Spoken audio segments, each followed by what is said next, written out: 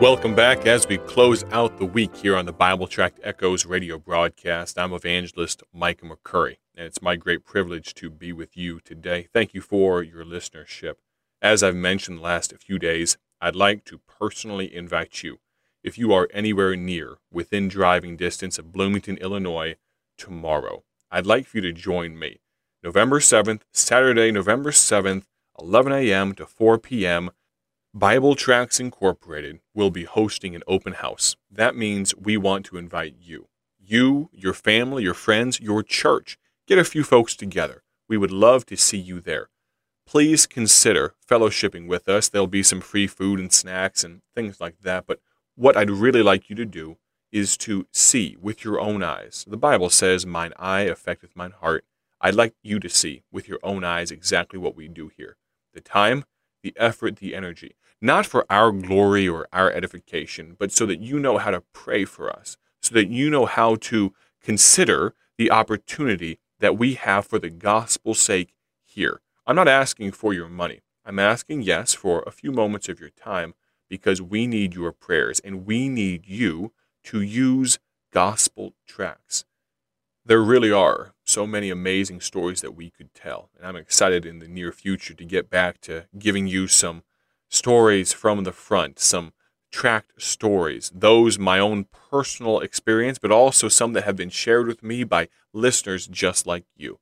And I'd love to hear them in person. If you have a tract story for us or you have an encouraging word, come visit with us tomorrow, Saturday, November 7th, 11 a.m. to 4 p.m. It's an open house, so pop in or out. If you have 10 minutes or you have 2 hours, regardless, come on by. Bring somebody with you.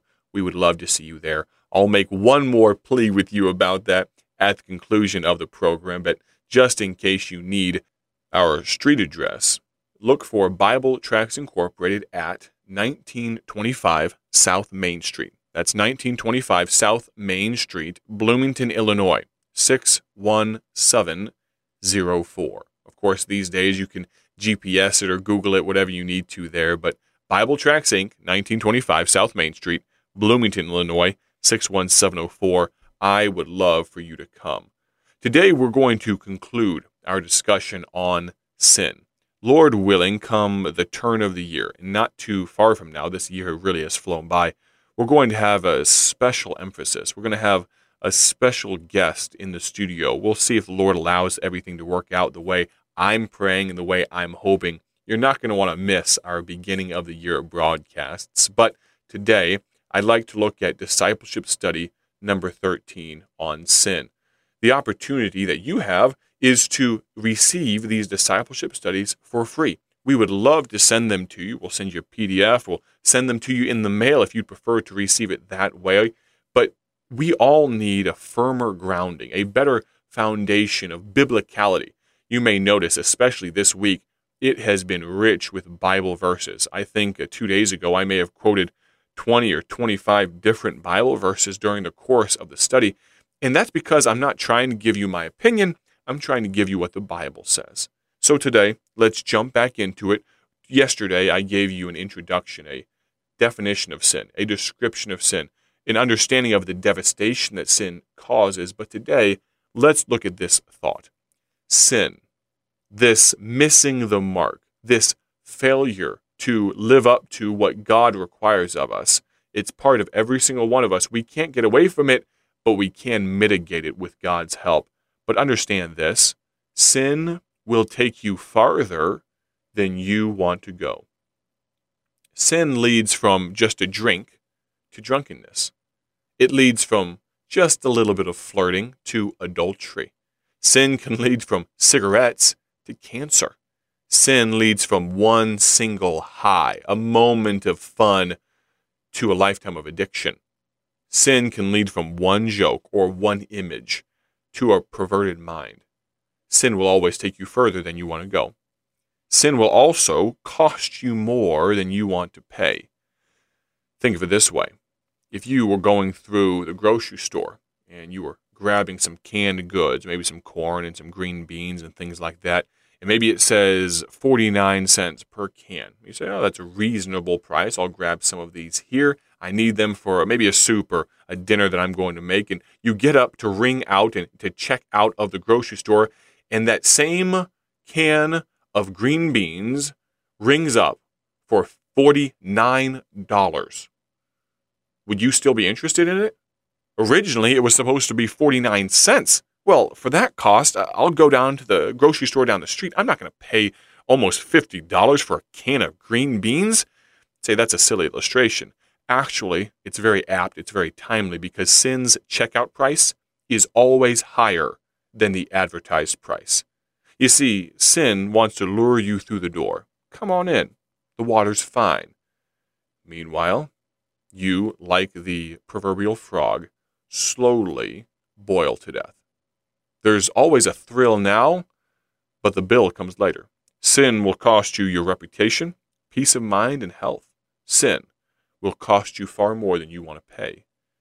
Sin will take you places you don't want to go. Remember that it was sin that took the prodigal to the pig pen. Sin took Absalom and Judas to a tree, where they hung and died. Sin will take you to a gutter if you're not careful. It will very likely put some extra wrinkles on your face. Sin will take you places you don't want to go. Sin will keep you longer than you want to stay. Lot went to Sodom just for a visit. He lived there for 20 years and lost his family. Naomi went to Moab to visit and lost her husband and 2 sons. Sin always invites you just for a visit, but it always keeps you longer than you want to stay. Sin, to a Christian, is like a bullet in the body. There can be no strength and healing until the potential for infection is removed.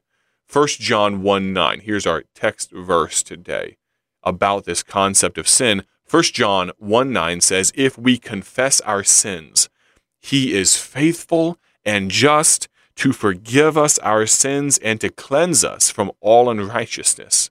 Confession for a Christian is to admit to God that we have sinned. After we ask for forgiveness, the closeness to God is there again. What happens when a Christian sins? Friend, you may be listening, and one of these examples will hit home with you, but there's a way out. What happens when a Christian sins? Well, sickness. 1 Corinthians 11:30, for this cause many are weak and sickly among you, and many sleep, or that means are dead. That's just like what we see in Acts chapter 5. Remember Ananias and Sapphira? They made the mistake of lying to the Holy Spirit of God, and as a result of their sin, they died. 1 Corinthians 11:28, a verse that's often used for communion or often called the Lord's Supper, says this, but let a man examine himself, and so let him eat of that bread and drink of that cup. For he that eateth and drinketh unworthily eateth and drinketh damnation to himself, not discerning the Lord's body. For this cause many are weak and sickly among you, and many sleep. Referenced that verse not long ago. Prayers can be hindered by sin. Psalm 66:18, if I regard iniquity in my heart, the Lord will not hear me. When a Christian desires, and this is such a sad case, when a Christian desires to hold on to sin more than he loves God, his prayers can't be answered. What else does sin do? It robs you of joy. What else happens when a Christian sins? We've already stacked up so many things that are in the antithesis of what you and I want. We've stacked up so many things that would make me say, no, I don't want to sin. And yet my flesh takes over sometimes. Or I should say, I allow it to take over and I sin. When a Christian sins, seeds are planted and we might not be able to control the harvest. As I said yesterday, we can choose our sin, but we cannot choose the consequences thereof. A Christian, when sinning, always reaps what he sows, reaps more than he sows, and often reaps unexpectedly.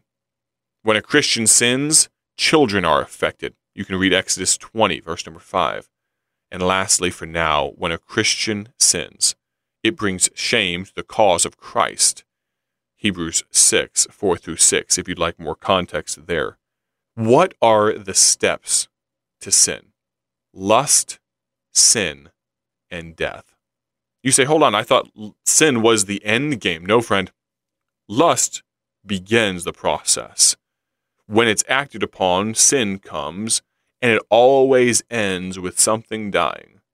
James 1:13-15 says, "Let no man say when he is tempted, I am tempted of God.